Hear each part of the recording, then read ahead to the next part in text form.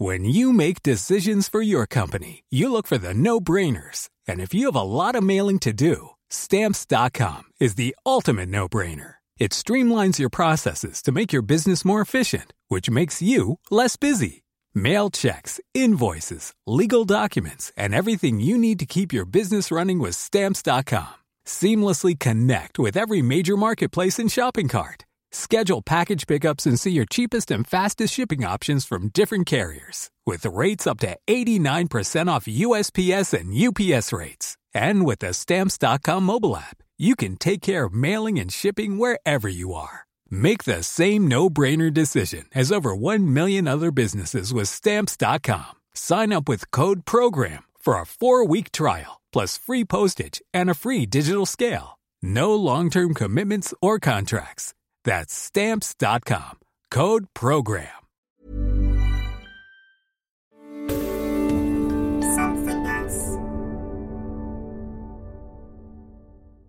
A listener note: this podcast contains strong language and disturbing content.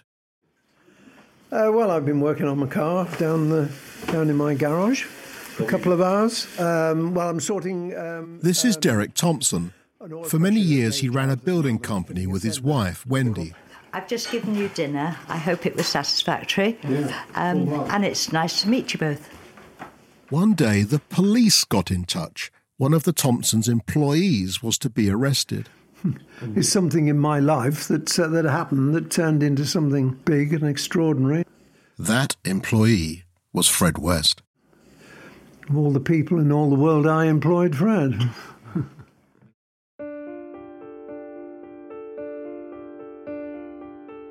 It all happened so quick, Fred left some of his belongings behind.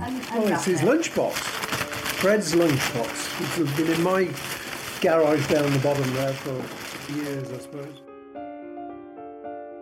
It's filthy, so it's wrapped up in plastic. Oh, it's still dirty. Oh, yeah. So Rose probably used to put his sandwiches in that in the morning, and off he used to go in my van all over the country and local.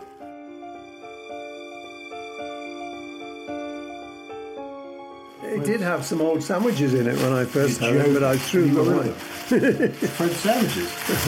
Yeah, well, I should have kept them, I suppose. He didn't have a chance to eat his sandwiches that last day, did he?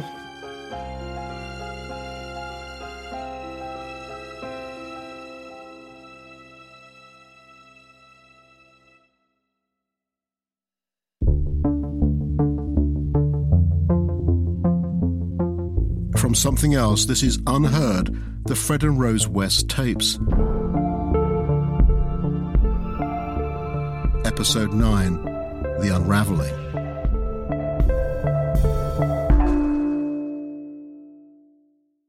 I'm Howard Soons, author of Fred and Rose. For 25 years now, I've been trying to understand Fred and Rose West and the events that led up to the discovery of human remains at 25 Cromwell Street. Derek and Wendy Thompson have a unique perspective on the case. They employed Fred West in the 1990s, and they watched as his secret life with Rose finally unravelled. Take the first exit to Gloucester Street. This is where I always go wrong. Recently I went back to see the Thompsons at home in the Cotswolds, 50 minutes from Gloucester. I think this is roughly right. I was there to hear about the day Fred was caught. Where I'm going. But before that, we should go back to the start of Derek's and Wendy's unwitting association with a mass murderer.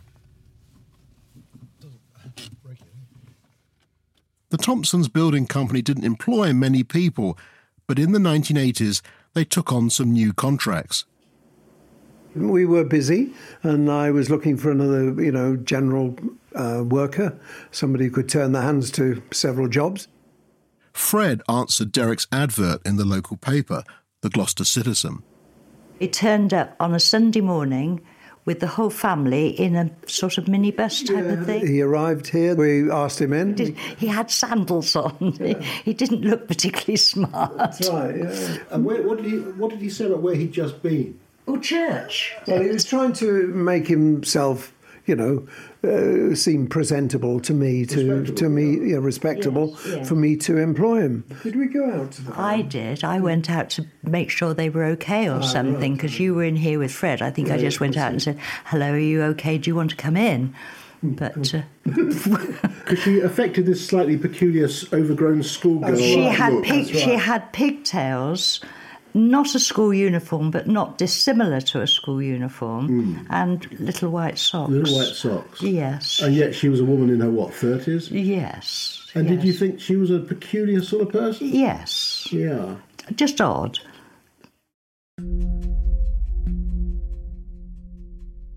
Derek wasn't sure about Fred. I gave him 2 weeks, and we were working in a big autistic home at that time. And so I sent him there, and I went over to meet him. And he turned up with a Tesco's bag with a hammer and a chisel in, and that was his tools. When he had been telling me, he had every tool there was in the building trade. Fred was no craftsman, but once Derek sorted him out with some tools, he proved himself to be a very hard worker. Whatever the job was, whatever the problem was, he would ring me up at the end of the day and said, "It's all done." No. It would be a nightmare. He'd ring you up and he'd say, "Oh, it was a nightmare, Dad, that's but right. I've done it." He was never a perfect tradesman, but the other guys would want to finish on a Friday night, but he would want to carry on. He wanted to work Saturday, Sunday, Christmas Eve, you name it, Christmas Day. He would want to work. And whatever, middle of the night, I could ring him up and say, "Fred, we've got this emergency somewhere." And he'd just say, "I'm on the way." It's like changing a light bulb, or there's a leak in the toilet, or the toilet's blocked. So he was ideal for that. He didn't mind putting his hands and his arms down drains and, all that sort of thing. When Derek was with Fred, he couldn't get a word in edgewise. He would talk incessantly. Property that he owned all over the place. It didn't ring true to me, and I didn't necessarily, believe it. He would start talking about events or orgies or whatever he liked to call them, just making up things as he went along. And he always came back from the motorway where there'd been a huge accident and there was bodies and blood all over the place. About this nightmare journey he'd had up to Birmingham, and there was a huge accident at Worcester and all this sort of thing.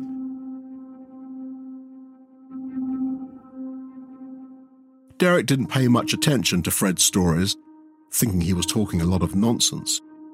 It was an effective cover, up to a point.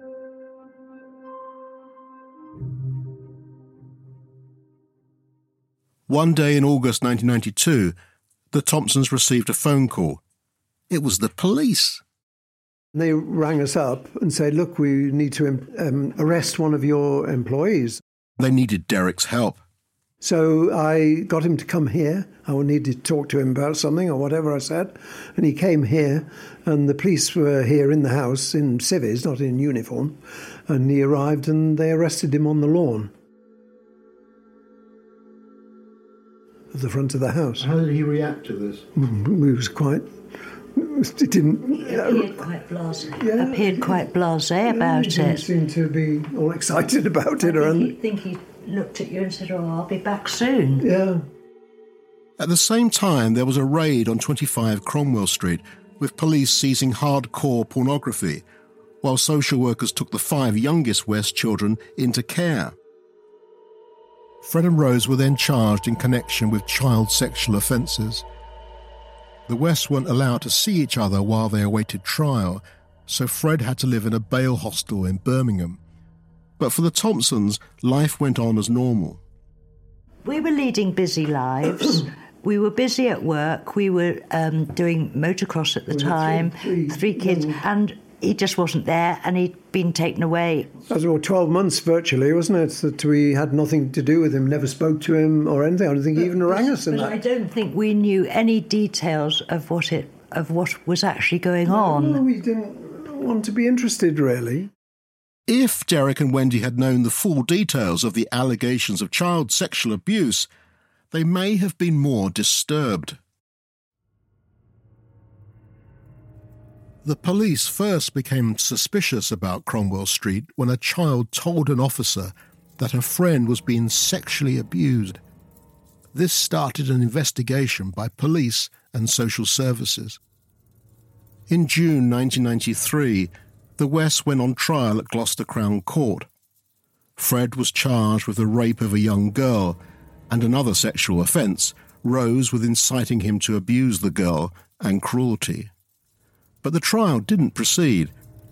This is how it was reported in the Gloucester Citizen under the headline, "Couples Delight as Sex Case is Dropped." It went on, "Husband and wife, Frederick and Rosemary West, hugged in the dock yesterday after child sex charges against them were dropped. The Gloucester couple were due to stand trial at the City Crown Court accused of serious offences against a young girl, but the defendants were cleared by the judge before a jury could be sworn in after the prosecution agreed to offer no evidence."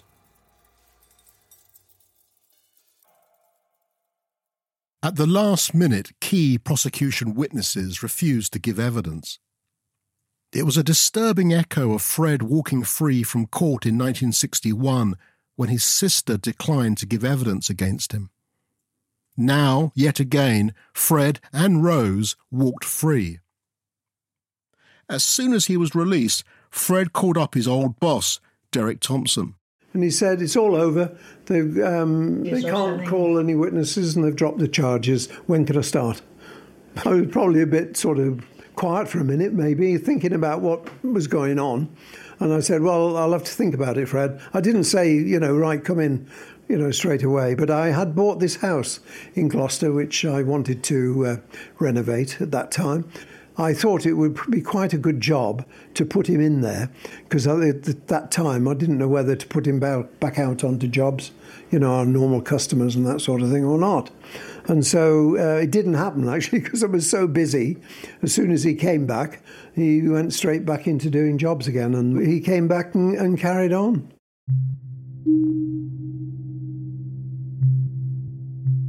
Most people may have wanted nothing more to do with Fred West, considering he'd been accused of raping a child. But Derek took Fred back, and he was soon working as hard as ever. Late nights, weekends. Fred didn't want holidays. But the authorities still had grave concerns about the Wests.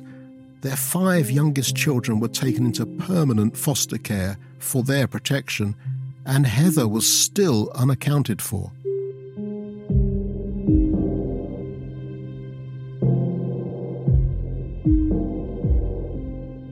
At the same time, a social worker told the police that one of the children had mentioned a family joke in the house. They joked that Dad had killed Heather and buried her under the garden patio. And if the others weren't careful, they'd end up there as well.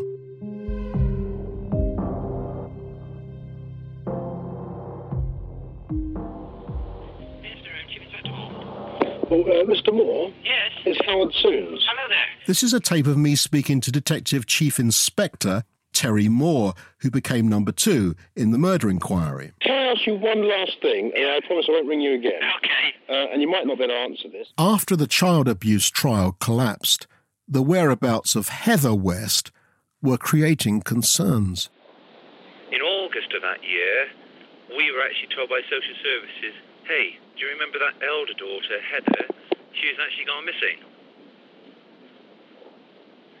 And of course, well, we knew that there was a daughter, Heather, and the suggestion being that she'd gone off of her own accord. But it wasn't until we were alerted by social services again that alarm bells, I suppose, didn't ring, but they gently twanged in the background somewhere.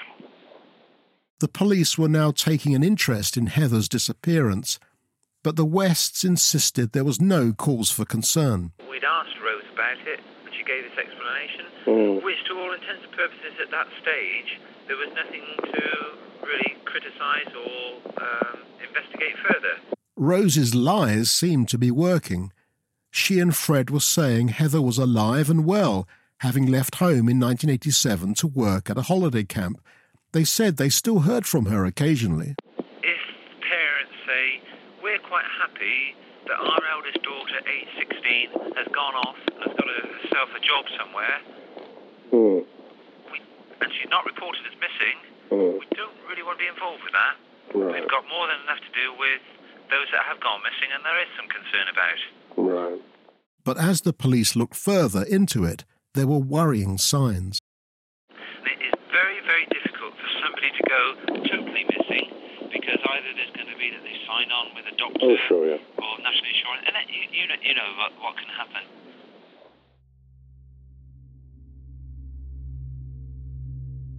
The following year, on Thursday the 24th of February 1994, Derek Thompson received another phone call about Fred. We were doing this job just in the next valley to where we are, just over about a couple of miles away, and the phone rang, and it was Rose, and she said, "Where's Fred?" And I said, "Well, he's working. I can't speak to him because his phone doesn't work there, and to speak to him, I'm going to have to ring the customer." That's what I did. And she said, "I want Fred." She was sort of almost screaming, like, really. She wasn't just talking normally. And she said, "He needs to be here." He said, the police have arrived and they want to dig in the garden. And so I said, "OK, I'll get hold of him one way or the other." So I rang the customer. I said, "Can I speak to Fred?" Fred came to the phone, and I said, "Fred, Rose wants you. She says that the police have arrived at the house and they want to dig the garden up." I never had a word from him. The phone went down, and I never heard his voice again.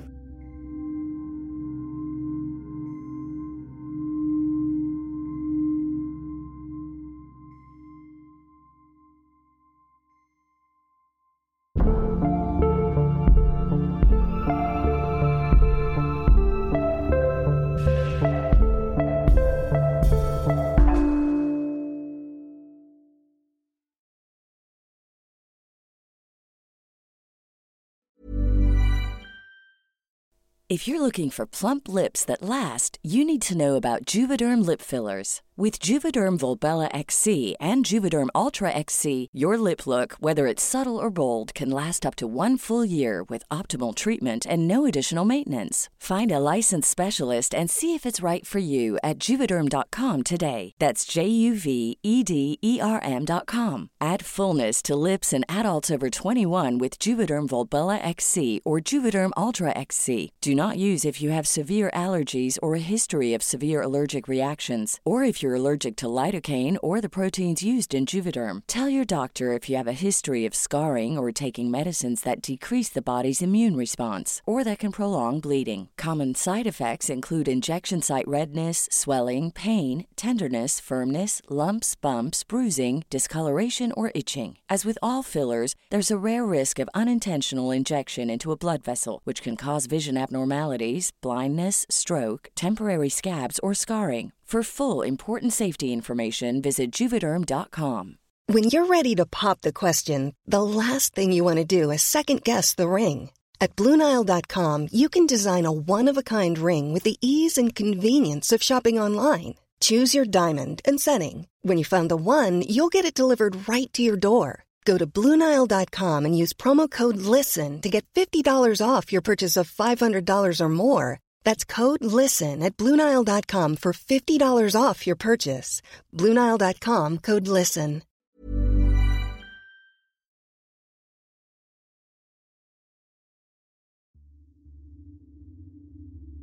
Derek Thompson, Fred West's boss, had just told him the police were at his house at Cromwell Street with a warrant to dig up the back garden. Wendy Thompson remembers what happened next. He just got in the van, didn't say goodbye to the customer or anything. He just got in the van and went, and then he went missing. It all went quiet, and I was ringing him on his brick, this phone mobile he still had. And so I decided to go up there to see how he'd left the job. The roof could have been gaping open or something. So I went up there, went up in the roof, and the steps and the light and everything were just how he just came down the steps, and he drove off in his van. And nobody knew what he did for the rest of that afternoon.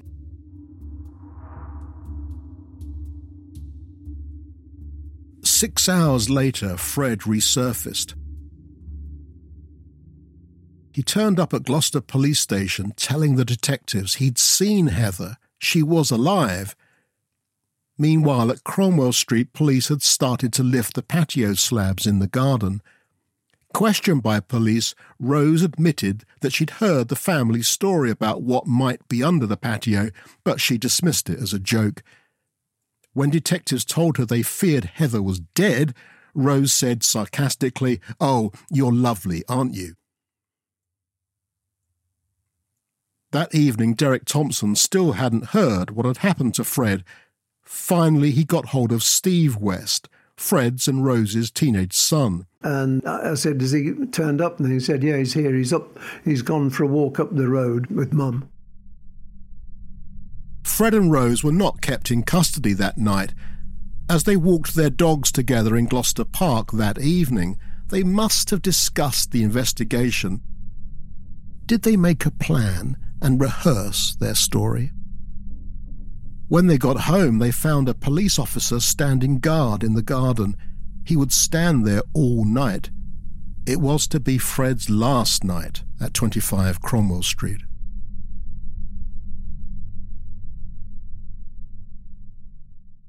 The next morning, Fred took police officers aside and confessed. He had killed Heather. Fred and Rose were both arrested, but Fred insisted he alone committed the crime. That evening he was brought back to the house and pointed out where he thought Heather was.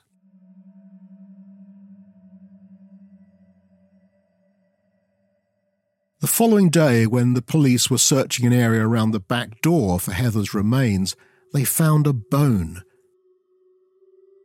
It was shown to the pathologist, Professor Bernard Knight. He immediately identified a human thigh bone, female and probably young. Soon more bones came to light. Search conditions in the garden were horrendous. The pit was sticky with decomposed human flesh and mud. The smell was appalling. The bones were all jumbled up and many were missing. But one thing became clear. There were 3 thigh bones.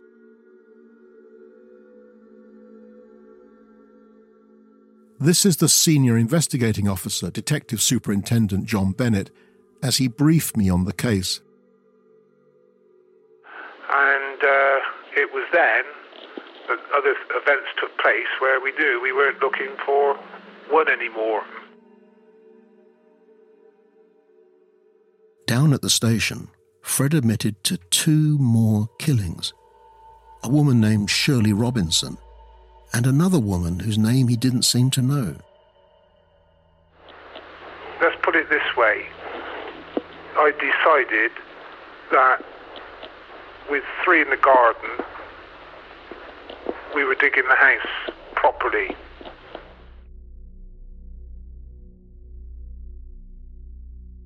On Sunday, the 27th of February, the police took Fred back to Cromwell Street and he showed them where he'd buried Shirley and the other woman. The police continued digging. The following Friday, Fred amazed detectives. He said he'd killed approximately 9 more. He couldn't be sure. The police began a full-scale excavation of the house, but they kept Fred's 9 more confessions secret. The whole house had been cleared of everything. Everything. There was nothing in there. And the next thing was that the floor was coming up, and the floor in the cellar was well underway of being removed.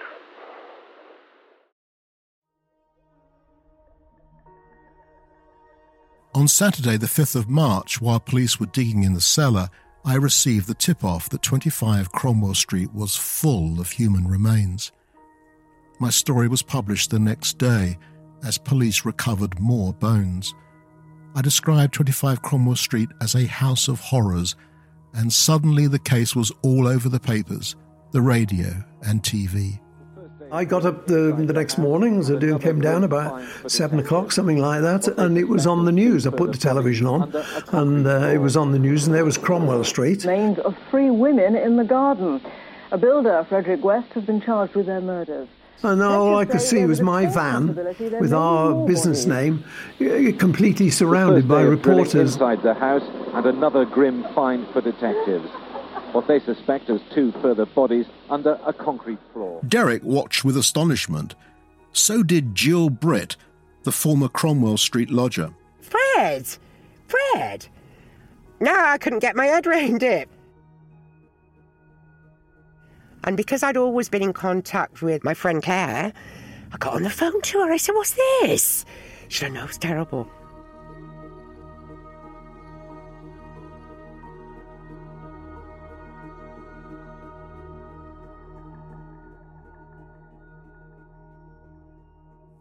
Over the next 3 months, police recovered the remains of 12 women and girls at 4 locations. In most cases, they didn't know the names of the victims, but gradually all 12 were identified. Even when they were identified, the 12 were often grouped together in the press as victims, as if they were of a type. But each was an individual with her own unique story. Some came from broken homes, but that wasn't true of them all. Most had been abducted to satisfy the West's sexual desires, but others were murdered because they posed a threat to Fred and Rose. The pathologist Bernard Knight discovered that in virtually every case the victims had been decapitated and dismembered. Numerous bones were missing from the graves, and there was evidence that most victims had been gagged, tied up, and even tortured. Detectives numbered the remains 1 to 12 in the order they were recovered. Heather West's remains were found first. She was the West's eldest daughter and the most recent victim. There was rope in her grave, indicating she may have been tied up, contrary to Fred's story that he killed her in a rage.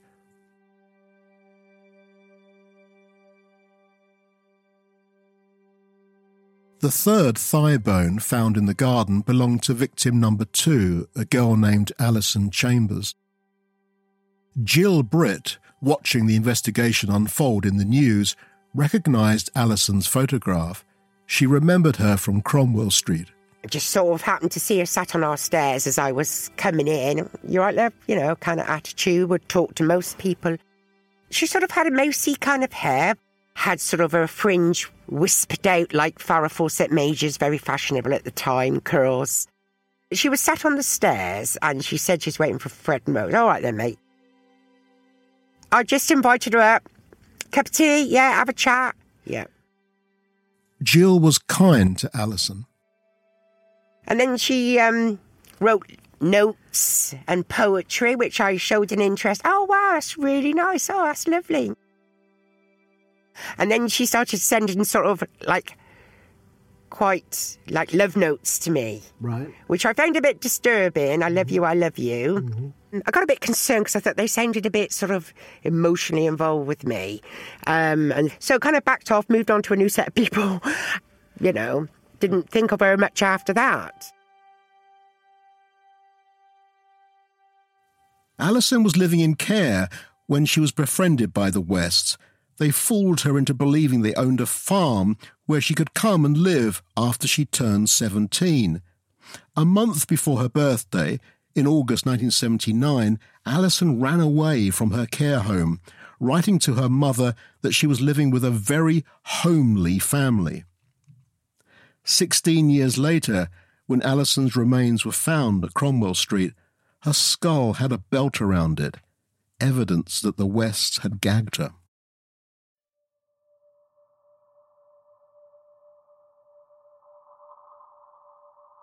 Jill Britt also recognised the name of the third victim found, Shirley Robinson.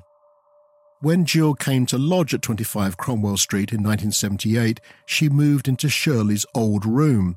Did he make any allusion to whoever the former occupant had been? Oh, no. It was just like, here we are, love, this, be it all right for you? Yeah, no problem. Shirley's personal story emerged slowly. Her father was in the Royal Air Force. Her parents split up and she was put into care. Then she became involved in prostitution. She met the Wests when she was 17 and came to lodge at Cromwell Street. Shirley slept with both Fred and Rose, then became pregnant with Fred's baby. When I spoke to Rose's mother, Daisy, she said everyone knew about this, though Fred tried to deny it. I'm not with that woman, he says. I've got the woman I want, he says. I've got Rosie, he said, I don't want nobody else. Fred told his mother-in-law that he wasn't with Shirley. He didn't want anyone but Rose. But Shirley sent a photo of herself and Fred holding hands to her father, writing, "This is the man I'm going to marry." There was no evidence Shirley had been tied up, but there was forensic evidence that her body had been hacked to pieces with terrible violence. Also, Shirley was 8 months pregnant.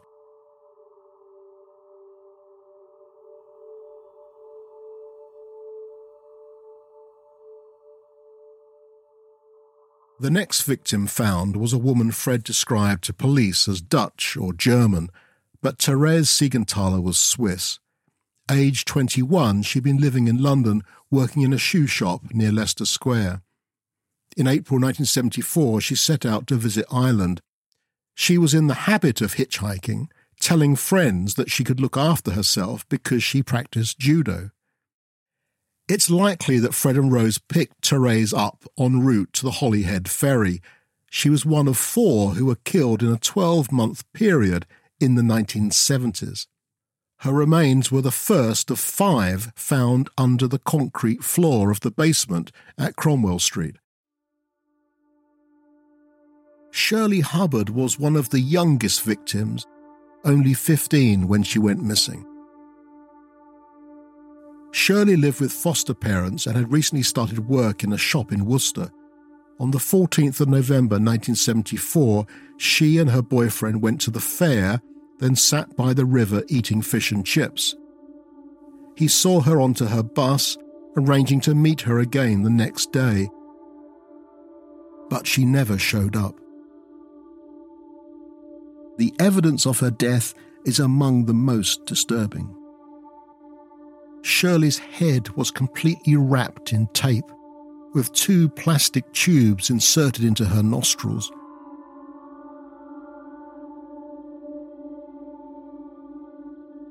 The 6th set of remains were those of Lucy Partington, a 21-year-old medieval English student at Exeter University who went missing just after Christmas 1973.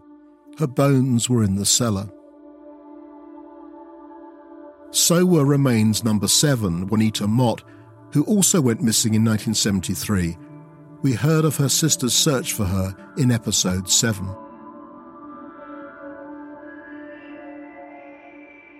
Now, the other thing, I hope you don't mind, Linda Goff. I asked Detective Superintendent Bennett about the next woman whose remains were found in the basement. Her name was Linda Goff. She was never reported to the police as a missing person, was she? No. We do believe that at some stage Mr. Goff spoke to a policeman about what could be done about a girl that left home of her own accord and had gone off on her own, when she was an adult. Linda was the daughter of a senior Gloucester fireman and his wife. She had a boyfriend who lodged at Cromwell Street and became friendly with the Wests. In April 1973, when she was 19, Linda left home suddenly, leaving a note for her parents telling them not to worry, she had found a flat. 2 weeks later, Linda's mother, June Goff, went to 25 Cromwell Street to ask after her. Rose initially denied that Linda had been there, but then June noticed Rose was wearing her daughter's slippers, while her clothes were on the washing line. Fred came to the door, and the Wests changed their story, telling Mrs. Goff that Linda had been there, but she'd gone off with a boyfriend, leaving her clothes behind. 21 years later, police found Linda's dismembered remains under the downstairs bathroom. She had been gagged with parcel tape.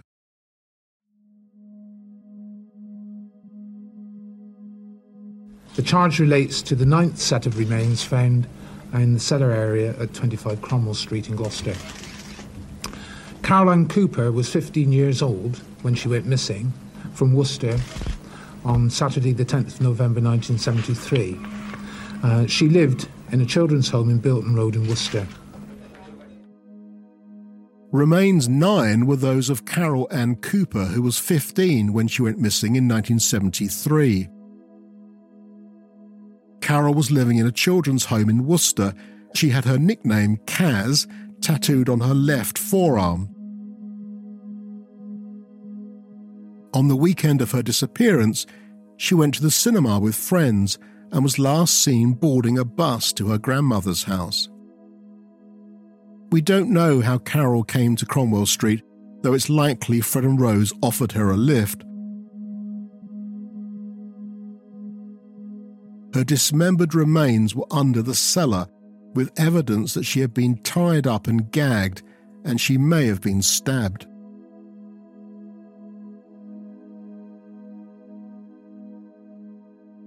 The remains of 8-year-old Charmaine West, the 10th, were found behind the West's old flat in Midland Road. Fred told the police he hadn't cut Charmaine up. He said he couldn't do that to a child, but she was dismembered just like all the others. The pile of soil has been growing by the hour. Visible evidence of the painstaking search now centred close to the village where Frederick West grew up. As was the case at Cromwell Street, this search is being conducted very much in the manner of an archaeological dig. A line of officers on their hands and knees moving across the scene, peeling away the layers of earth rather like the skin of an onion. Fred showed detectives where they would find his first wife, Rena, and Anna McFall in the fields near Muchmarkle. Police found Rena quickly in Letterbox Field, but they dug for weeks in Fingerpost Field for the 12th and last set of remains. They finally found Anna and her unborn child in June, 115 days after the start of the murder inquiry. Of these 12 victims, only half had been formally reported missing to the police.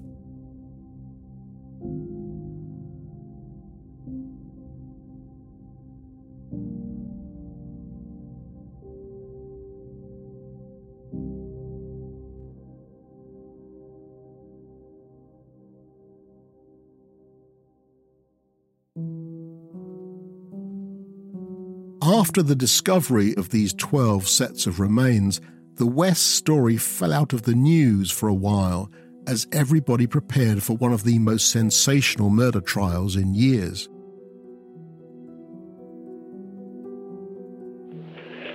When do you think this may come to trial? I haven't any idea.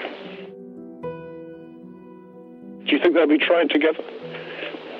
They're jointly charged, and again, that's a matter for the courts to decide. Fred will come up again next week. Rose is away for 28 days. The criminal date's not set. As far as you're concerned, it should be sleeping, but the media don't want it to sleep.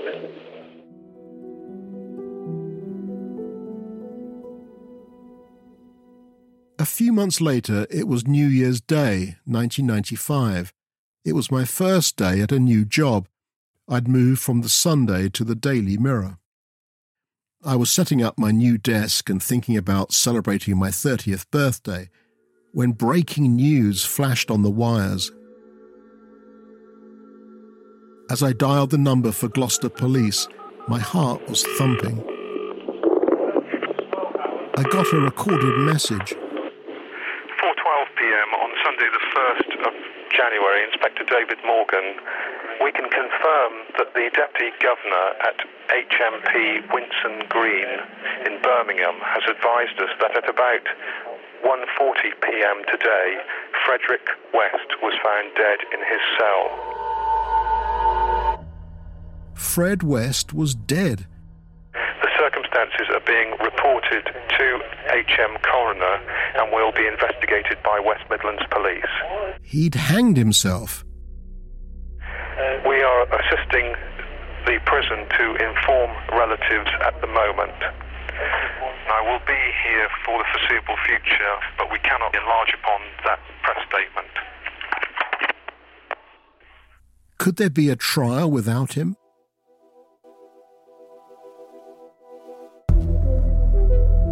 Next time on Unheard, the Fred and Rose West tapes.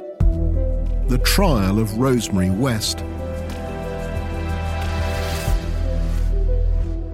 Unheard, the Fred and Rose West tapes was written and presented by Howard Soons. The producer was Paul Smith. The executive producer was Russell Finch. The mix engineer was Josh Gibbs. The title music was composed by Shani Aviram, with additional production from Steve Ackerman, Antonia Udunlami, Ben Madeley and Alice Lutchins. Unheard, the Fred and Rose West tapes is a Something Else production.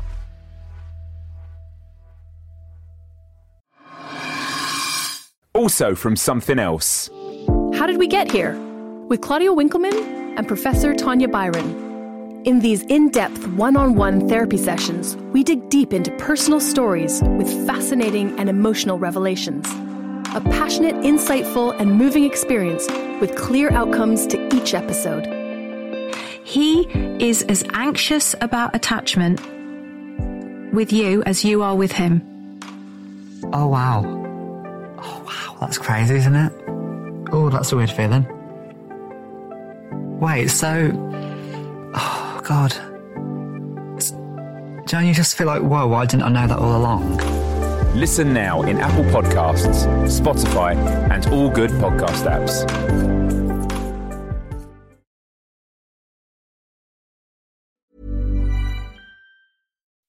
When you make decisions for your company, you look for the no-brainers. If you have a lot of mailing to do, Stamps.com is the ultimate no-brainer. Use the Stamps.com mobile app to mail everything you need to keep your business running with up to 89% off USPS and UPS. Make the same no-brainer decision as over 1 million other businesses with Stamps.com. Use code PROGRAM for a special offer. That's Stamps.com, code PROGRAM.